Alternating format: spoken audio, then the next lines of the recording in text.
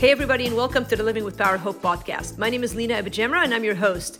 It is great to have you back with us if you've been here before, and if you're new, welcome. We're glad that you checked in with us. This is a place where we share biblical truth for everyday life. Our hope is that you grow in the knowledge of God and that you continue to stand strong in a world that is shaken. And so this summer, we are running a teaching series that I've put together called the Unshaken series. It is an awesome teaching series and one of the most popular teachings that I've done. It focuses each week on a different Bible character, man or woman, that has stood strong in faith no matter the difficult circumstances they were in. I know that you're going to find hope and healing with each of the weeks that we'll cover a different episode. And so if you want to know more about our ministry, check out livingwithpower.org. And by the way, when you land on our page, check out our speaking page. And if you are looking for a person to come and teach or lead a conference at your church or group gathering, then please reach out. We'd love to meet you in person. In the meantime, sit back, relax, and listen to today's teaching in the Unshaken series. Awesome, again, to be opening God's Word. We're in a series called Unshaken, Strong in Faith, No Matter What. And we have done a lot of teachings already on this, and you can catch all of them on YouTube or by looking at our page. We've got the archives of all of our teachings. And if you're just coming in for the first time, that's okay. You don't need to have seen the old videos to know what we're going to be talking about, because every week is a new theme. And so this week and for the next couple of weeks, we're going to be looking at the life of one of my favorite people in Scripture. He was probably the greatest king that Israel has ever had. His name, of course, is David. And if you know me by now and know my style of teaching, I love studying characters, people in the Bible whose lives just shout of our need for God and God's goodness for us. And David is just a phenomenal man of God. In fact, he was called a man after God's own heart. And so we're going to sort of get a feel for him today. I called today's teaching, which is, by the way, episode 12 or lesson 12 from 1 Samuel chapter 16. I've called it Unshaken When I Feel Invisible and Forgotten. Unshaken when I feel invisible and forgotten. And man, so many of us right now might connect with that. We're going to see how David's life started, and he was very much invisible and felt forgotten. We'll get into the text in a minute, but just want to talk to you watching right now. Maybe a few months ago, you felt like you were going somewhere. Maybe a few months ago, you felt like your life made sense and you had goals and dreams and vision, and then boom, everything that you've been working on sort of fallen through the wayside. Some of you may have had jobs that now no longer exist. Maybe relationships that look very different now than they did before. I just think about so many things in my life that were just starting to take shape, and then this like obstacle. And in this COVID season, it is so easy to feel isolated. Everybody's talking sort of about the isolation. And even in the context of getting back into socializing, it just feels different. And so this idea that in it we might feel forgotten by God or invisible to God or to other people. Maybe you might be aware that you intellectually understand that God sees you wherever you are, but you feel emotionally like maybe does anyone know what's happening in my life right now? And I think you're going to be encouraged by the teaching today. So I want to make us sort of bring us up to speed where we are in 1 Samuel 16. I think it's important to get some context as we look at God's word. We have really gotten to know the people of Israel. Started a few weeks ago, talked about the call of Abraham and then his sons, and sort of made our way through Moses and Joshua, and then it's hit the Judges. The Judges, just a fascinating place in Scripture. It looked at the life of Gideon, who was just an unlikely candidate to be a hero, and then Samson, who was just a mess of a man last week, but God used him mightily nonetheless. And then I initially had planned to teach in Ruth, and I skipped Ruth because we'd recently taught on Ruth. So if you're dying to look at the life of Ruth and Naomi, I think we did an entire teaching on that recently. We can send that to you. And so, and the book of Ruth is sort of snuck in there between the Judges, and then we get into 1 Samuel and 2 Samuel. And so we're hitting sort of a new stride. And I'm not teaching on the first king of Israel, who you can type in the name if you know, King Saul. So I think it's relevant to even where we're going tonight to sort of read a little bit about how it came to be that the people of Israel went from judges to kings. So they're in this dark season. They're doing what everybody's doing, whatever in the world they want to do, and things are not going great for them most of the time. In fact, the book of Judges ends with a very sad sort of state of affairs. And then you come to 1 Samuel chapter 8. Now we're leading up to 16, but you know me by now. You know, I like to sort of bring you up to speed on where we're going with the big picture of Scripture. And in 1 Samuel chapter 8, it says, when Samuel became old, and Samuel was the last of the judges, the first of the prophets, the people of Israel, and just a very respected man of God, and who God had clearly anointed. And we love Samuel in my household. You know that. My nephew Samuel is just an immensely godly man, and I pray that he takes after this man who was just such a light in the middle of a dark season in the life of the people of Israel. And so Samuel became old, as all of us will at some point, and he made his sons judges over Israel. Sadly, Samuel's kids were not very reputable. The name of his firstborn son was Joel. The name of the second, Abijah. They were judges in Beersheba. And it says in 1 Samuel 8:3, his sons did not walk in his ways, but turned aside after gain. How tempting is that? Godly parents, the kids don't follow the same ways of God because they're looking for, in this case, God after gain. They want material good. And I think sometimes those little tidbits are put in scripture really to encourage us. It's so much condemnation sometimes. If I don't have kids, but if you have kids and you watch the way that your kids go, and you go, man, I gave them everything. I taught them everything. And how did that turn out? And just a reminder that every human has a personal responsibility to answer to the things they're taught. And some will follow after the ways of the Lord, and by God's grace, God will effectively work in the hearts of all of your children. That is our prayer for your children. But again, godly man Samuel, his kids not following the same ways. Nonetheless, God still uses Samuel and mightily. And so it says in 1 Samuel 8, verse 4, all the elders of Israel gathered together. They came to Samuel at Ramah and said to him, behold, you are old, and your sons do not walk in your ways. Now appoint for us a king to judge us like all the nations. They wanted to be like everybody else. That was their goal. They no longer wanted to be distinctive. They did not want to serve the one true God who had gotten them out of Egypt and led them into the promised land. They forgot that God. They were quick to forget that God. And so here they come to him and say, choose us. We want a king because we want to be like everybody else. A bad formula, all right?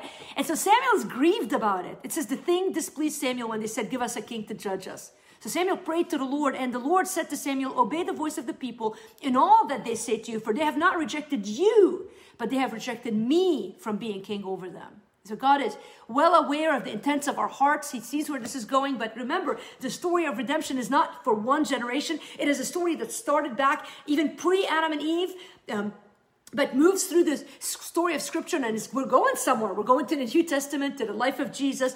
But in it, we see the sad chapter where the people of Israel no longer want God to rule them. And they are given sort of here's how this will look like. They said, we want it nonetheless. And they go and find a handsome, solid, George Clooney, Brad Pitt, whatever kind of guy you want, just sort of nothing wrong with this guy on the outside. In fact, we're told in 1 Samuel chapter 9 that Saul, who was chosen to be the first king, who is the son of Benjamin, it says that he was the son of Aphiah, a Benjamite, a man of wealth, and he had a son whose name was Saul, a handsome young man. There was not a man among the people of Israel more handsome than he. From his shoulders upward, he was taller than any of the people. That's who they wanted to be king. They wanted someone who looked the part. And how common of a story that we are deluded by what we see in the eyes. So they go through this King Saul, and things are not good with Saul. And they go from okay to bad to worse. And so as you make your way through the first few chapters of 1 Samuel, you learn about Saul, and he starts off sort of okay. He's humble and sort of like, like me, I can't believe they chose me. He's hiding in the bags when they come to bring him to be the king. And anyway, it goes from bad to he just gets impatient in 1 Samuel chapter 13, leading into 14, and then 15. He refuses to wait on God. He burns, the sacrifice instead of waiting for Samuel to come, and he chooses his way over God's way of doing things. And the end of that is disastrous for Saul. God removes the blessing from Saul, and it's bad news for him. And so here's Samuel, where we're going with this. You might be thinking, why are we spending time on this? Well, because it's relevant. And so here's Samuel, who has chosen Saul, who looks great, and he thinks, man, okay, fine. God has agreed to have a king. Things are going to go well with the people of Israel. But instead of things going well now, Saul is a bust. And so Samuel gives that news to Saul, and then in chapter 15 of 1 Samuel, verse 34, it says, Samuel went to Ramah, and Saul went up to his house in Gibeah of Saul. So they split after this bad news. Saul, you're no longer going to be the anointed one. God is raising somebody else to come, somebody who is a man after God's own heart. So God has already chosen the person who's going to be the king, but we don't know who he is yet. But Samuel's still a little bent about it. He's a little upset. Here he had picked this guy. He had thought that things were going to work out one way, and they're not looking that way. And so Samuel, in verse 35, towards the end of chapter 15, Samuel did not see Saul again until the day of his death. But Samuel grieved over Saul. Have you ever been in that place where you thought God was going to work things out a certain way, and you prayed for it, and you expected God to do something, and it looked like God was doing this thing, and then it didn't turn out like you thought? And there's grief, there's loss. This season, for some of you, it feels like that. There's grief. And so you can't minimize what Samuel was feeling. And for a while, God lets him lament and grieve and feel bad for it. And the Lord says, regretted that he had made Saul king over Israel. And so for chapter 16, we're moving into the meat here. The Lord says to Samuel, how long will you grieve over Saul since I have rejected him from being king over Israel? God is still very much involved in the details of the affairs of his people. It might look like he's left the scene. It might look like things are falling apart where we thought they were going to look a certain way. It might look like things are out of control, but never for a minute is anything outside of the control of God Almighty. And so God, you sort of get the sense he shakes Samuel up and like, Samuel, buddy, like time to stop grieving. There's more coming down the pike. In fact, I jotted this general thought: God will never allow his work to die with the death or failure of a man. God is not paralyzed by our failure.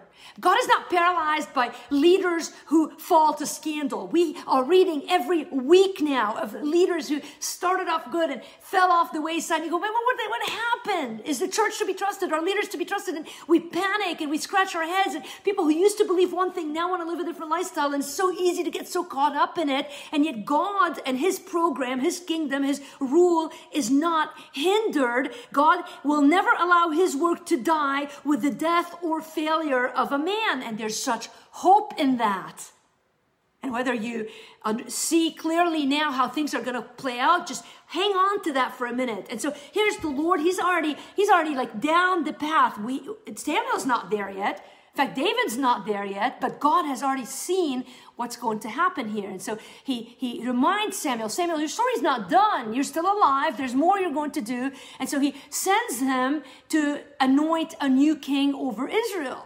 And so he says to him, fill your horn with oil. We're now in 1 Samuel chapter 16. Hopefully you read this chapter. Fill your horn with oil and go. I will send you to Jesse, the Bethlehemite, for I have provided now. Remember the first king. Why did I read chapter 8? Because it said in it the people of Israel wanted a king for themselves. Now God makes the distinction. He said to Samuel, now go, for I have provided for myself a king among his sons. So now we're getting God's choice. And God has already picked out this king, and he sends Samuel. And so Samuel's a little nervous because he says to him, how can I go? If Saul hears it, he will kill me. The Lord says, take a heifer with you and say, I've come to sacrifice to the Lord, which he was doing. This was not a lie. And invite Jesse to the sacrifice, and I will show you what you shall do. So by faith, Samuel obeys God. He puts himself at risk because he doesn't know what's going to happen, but he's trusting God's guidance now. And he makes his way to Bethlehem. By the way, David is a man after God's own heart. There's so many things about David's life that are redemptive. And of course, who else was born in Bethlehem so many years down the road? Well, Jesus was born in Bethlehem. I think that's kind of cool. And remember, when you hear about Jesus and now in studying the life of David for the next couple of weeks, we're going to see, Jesus was called the son of David over and over in scripture. He wasn't called the son of Abraham even ever, but the son of David. And so it's kind of cool because here God has this choice. He's got this man he's picked out. He is born out of the house of Bethlehem. He's born in that area. And so he goes, Samuel did what the Lord commanded and came to Bethlehem. The elders of the city came to meet him trembling and said, do you come peaceably? And he said, peaceably, I have come to sacrifice to the Lord. Consecrate yourselves and come with me to the sacrifice. And so he consecrated Jesse and his sons and invited them to the sacrifice. So there's this man Jesse, and he's got 8 sons. 8, all right? God help him. My sister has 3 boys, and I see what she goes through day after day, and I think that man's hands were full. And so when they came in verse 6, Samuel looked on Eliab and thought, surely the Lord's anointed is before him. But the Lord said to Samuel, this is, if you're going to love this verse. If you've heard it before, then I know you know where this is going, and I know you love it. I love this verse. For any teenage girl who will ever watch this teaching, I mean, for any person who's ever gone through any sort of insecurities, and I top that list of people. I know you sometimes assume things about people, but how many of us have struggled with how we look and whether we're enough? And here, this verse that is such a great quotable for any high schooler and young adult and middle-aged person. Do not look on his appearance or on the height of his stature, because I have rejected him. And here it is. For the Lord sees, not as man sees. Man looks on the outward appearance, but the Lord looks on the heart.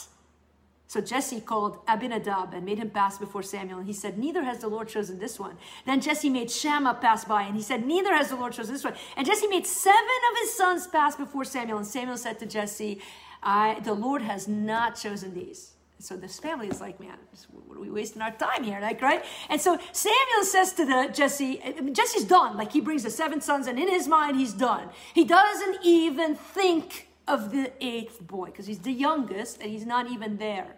So they're all, again, pause for a minute. They're having a party. There's a big happening. Everybody's there except this kid. And now 7 sons pass, and they're just about done. So Samuel says to Jesse, are all your sons here? And he said, there remains yet the youngest, but behold, he's keeping the sheep. In other words, he's not important enough to be here. You don't want to mess with him. He's out somewhere running after sheep. He's the least important in his family. In fact, we didn't even notice he wasn't here. Samuel said to Jesse, send and get him, for we will not sit down till he comes here. He sent and brought him in. Now he was ruddy and had beautiful eyes and was handsome. And the Lord said, arise, anoint him, for this is he. Samuel took the horn of oil and anointed him in the midst of his brothers. And the Spirit of the Lord, this is huge, the Spirit of the Lord that had been removed from Saul, now the Spirit of the Lord rushes upon David from that day forward. And Samuel leaves. Say, man, how do you stand unshaken when you feel invisible or forgotten? You got to wonder.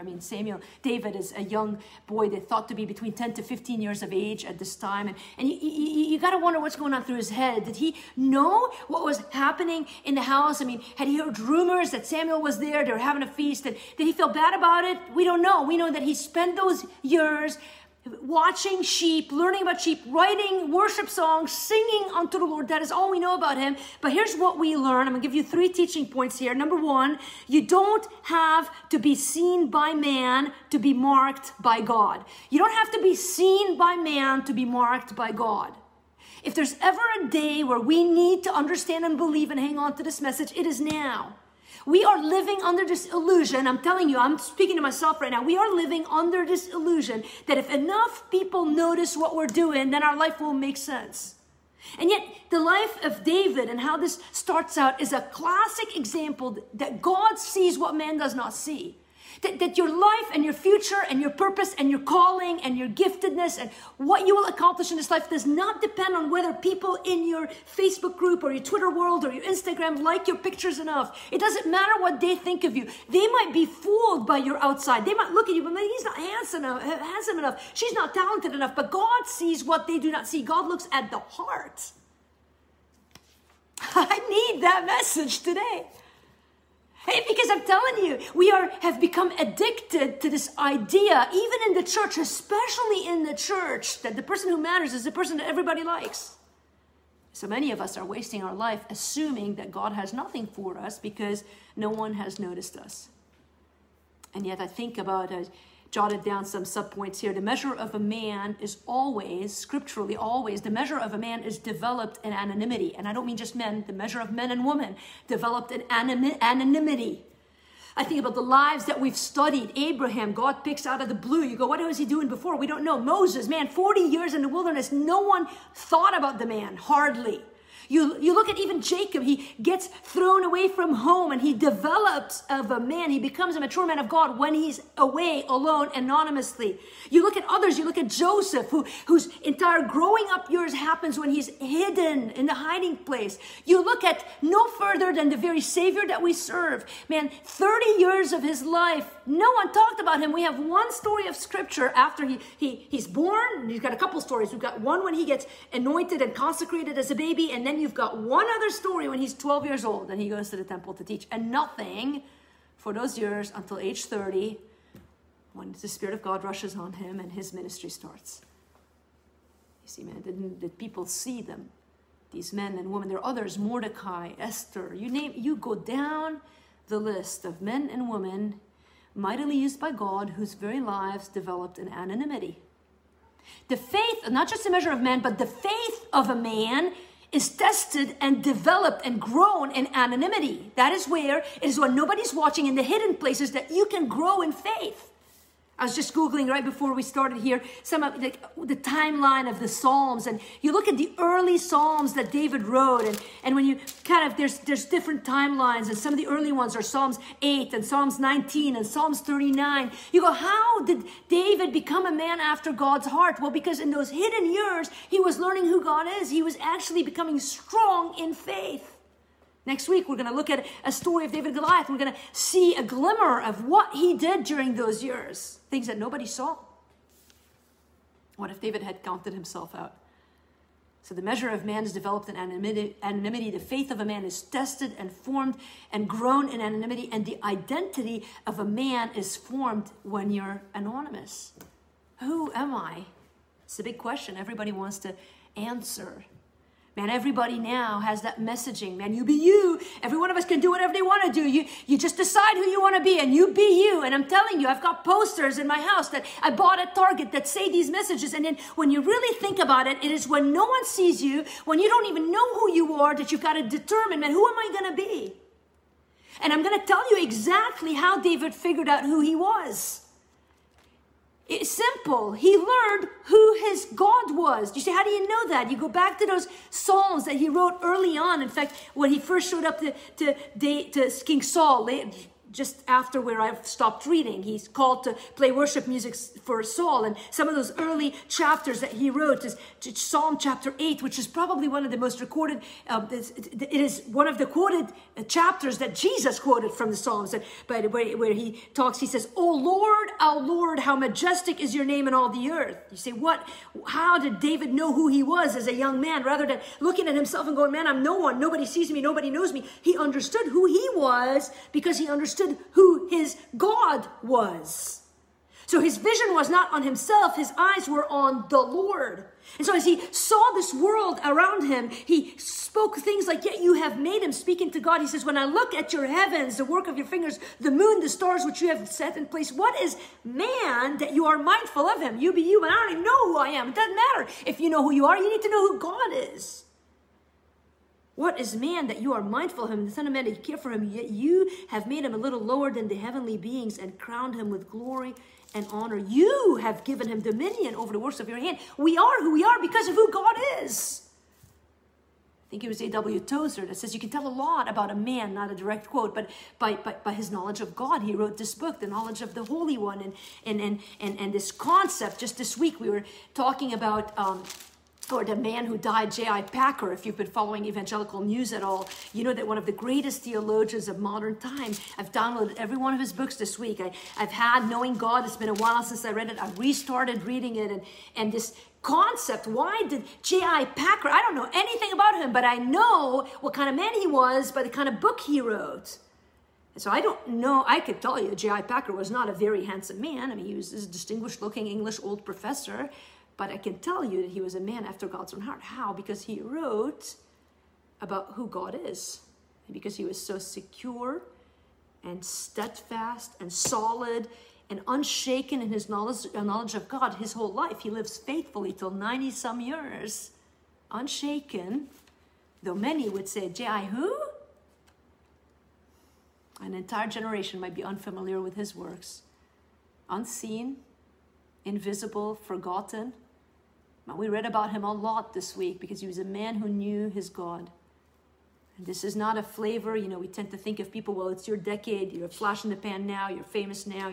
People see you. You make the most of it. You need to publish 10 books now because everybody knows who you are. Listen, J.I. Packer stood this test of time over decades of his life because he knew who his God was. He wrote that book, Knowing God. If you want a great read this week, you download the book and you start reading it. It is written in a simple way for us to understand who our God is, because as you secure yourself in that knowledge, you're free to be the person that God has created you to be, and you're not concerned about whether people see you because you've been marked by God. So here's David, who's out tending sheep. He could have thought, man, my life, my potential is gone. My opportunity is lost. What I thought was going to happen isn't happening. I'm not even sure how I'm going to form my future, but God had marked him. And God was going to get him. And so here's point number 2. First, you don't have to be seen by man to be marked by God. Number 2, you don't have to perform great things in the world to accomplish great things for God. Let me say that again. In that moment when David was chosen to be king, he had accomplished nothing worthy of writing about. He was tending sheep. Shepherds were thought to be dirty. They managed the sheep. There was nothing special about the people who guarded sheep. In fact, in Jesus' day, they were considered less than, because again, they were not even clean enough to go offer sacrifices. And so that was why when Jesus was born, the shepherds were out. They were not where people were. They were set apart because of their dirt. They were not considered clean. And so here's David, who's doing nothing. He's wasting his time for all purposes, intents and purposes. And yet God doesn't ask us, he doesn't use us because we accomplish great things for him. He chooses us in order for us to accomplish great things for him. He's the one who gives us the power to accomplish great things for him. It is not our resume that causes us to be chosen in the eyes of God.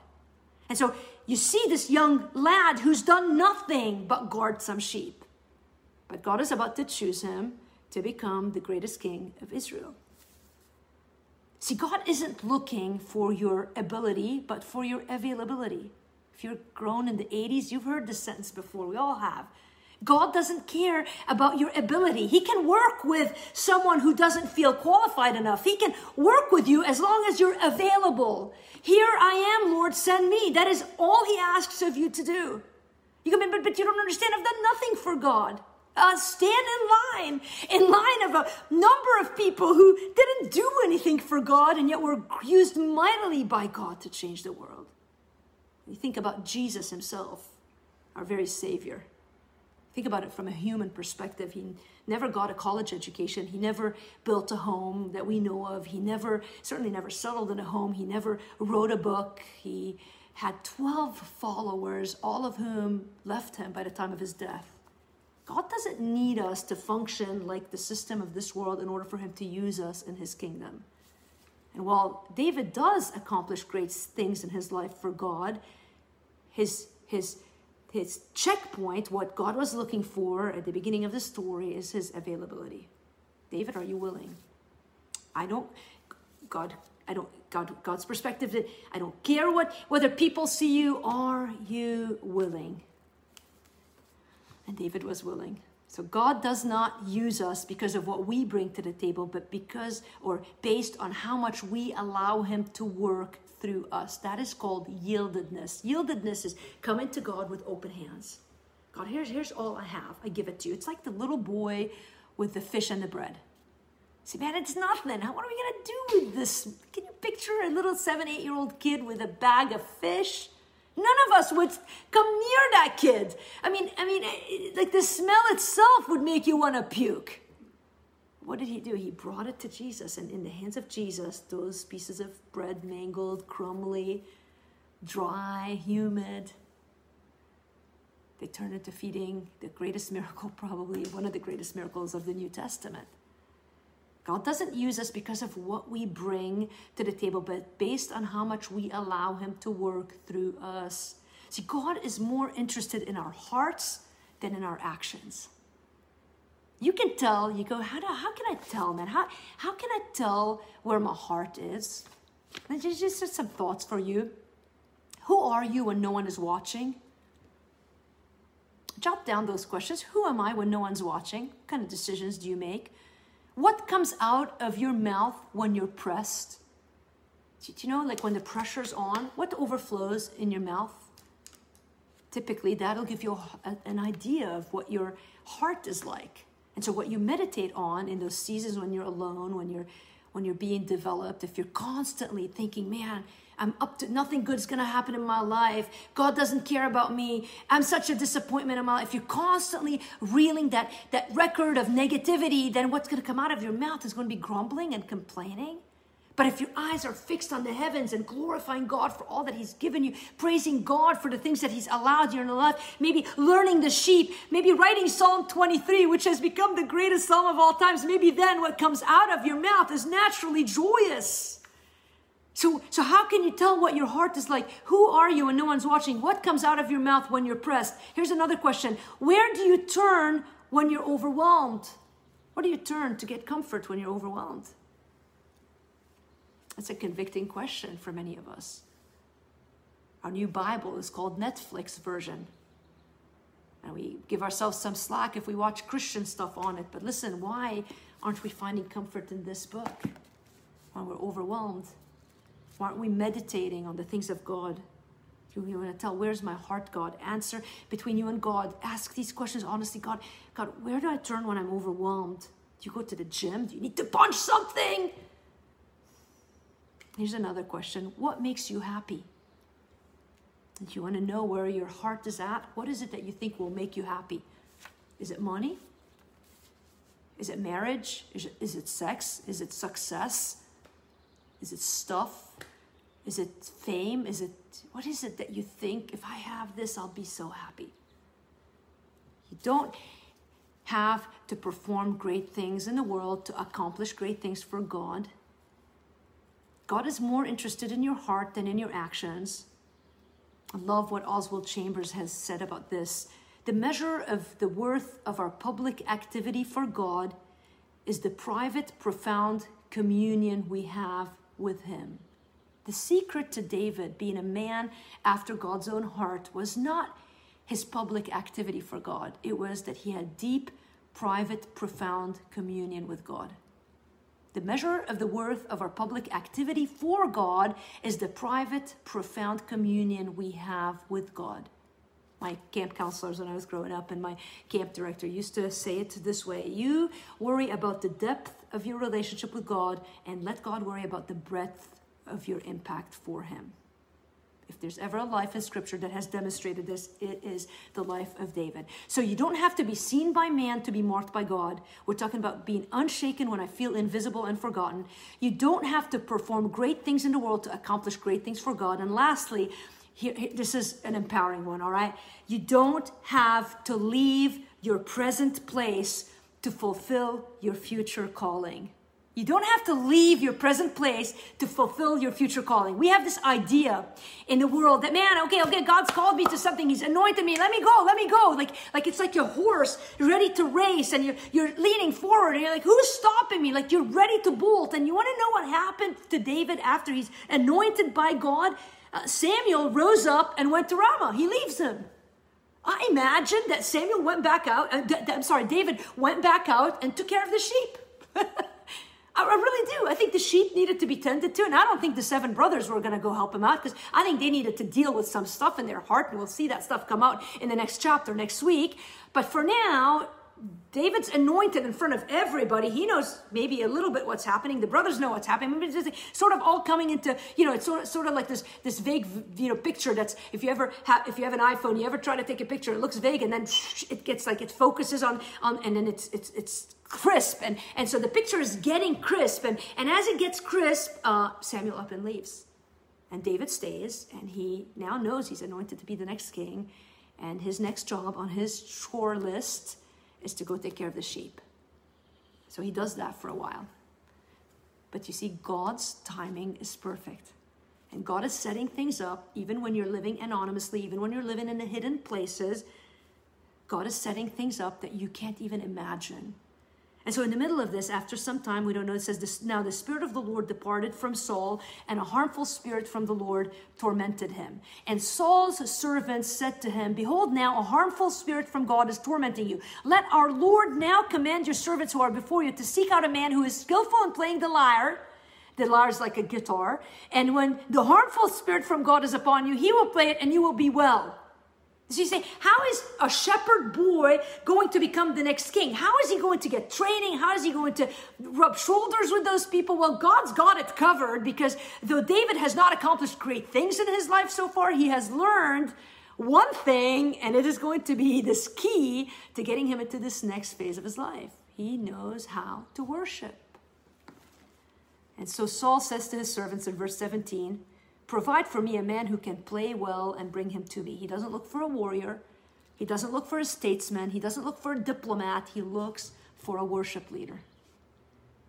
So how does a worship leader become a king? Well, God brings him into the presence of a king and trains him there. And so one of the young men answers, behold, I have seen a son of Jesse the Bethlehemite who is skillful in playing, a man of valor, a man of war, prudent in speech, and a man of good presence. So how much time had passed from when he was young to now? I don't know. And he says, send me David, your son, who's with the sheep. And Jesse sends him. He says he took a donkey laden with bread and a skin of wine and a young goat and sent them by David with his son to Saul. And David came to Saul and entered his service. And Saul loved him greatly. If you know much about the story of David and Saul, it's a very complicated relationship. And we're going to get into some of that in the next couple of weeks. It's a fascinating study of humanity and human nature and how God works despite difficult relationships. And Saul sent to Jesse saying, let David remain in my service, for he has found favor in my sight. And whenever the harmful spirit from God was upon Saul, David took the lyre and played it with his hands. So Saul was refreshed and was well, and the harmful spirit departed from him. You see how God set things up? And you say, I'm invisible, I'm forgotten. I don't know how God is going to put me back on track in the things that I thought he was going to do in my life pre-COVID. You had these dreams, you had these ideas. Some of you have kids who are entering college and they go, man, I don't know how this is going to play out. And there's panic and there's fear and there's anxiety in our life and we want to control it. And it's easy to get so caught up in this conversation with ourselves and being like, God, what's happening here? It's so confusing. And yet God would quiet us down with his love, even in his teaching, to remind us that we don't have to leave our present place to fulfill our future calling. You got a guitar, you learn to play it. You like to write, you start writing. You're a sheep tender, you work on the sheep. You're a bow and arrow person, you work on the thing that God has gifted you to do right where you are, and you let God set up the next step. That's how it works in the kingdom of God. See, God will strategically place you where he strategically needs you. God will intentionally prepare you for what he intentionally has prepared for you. And God will divinely anoint you wherever your heart is availed to him. And so whether he's in the sheepfold, whether he's at the foot of the king playing worship songs, and later we're going to see David as a warrior, God had anointed him, and God's timing perfectly worked out in his life so that when he needed him, David was ready. He was ready when he was with the sheep and God showed up, and he was ready when he was called to go play the guitar, and he was ready later to go and fight and win battles, and eventually he was ready to be the greatest king of the people of Israel. Waiting time is training time. Where are you at in this process as we wrap this up for tonight? Do you feel invisible and forgotten? Do you feel like people don't see all of the things that you could offer this world?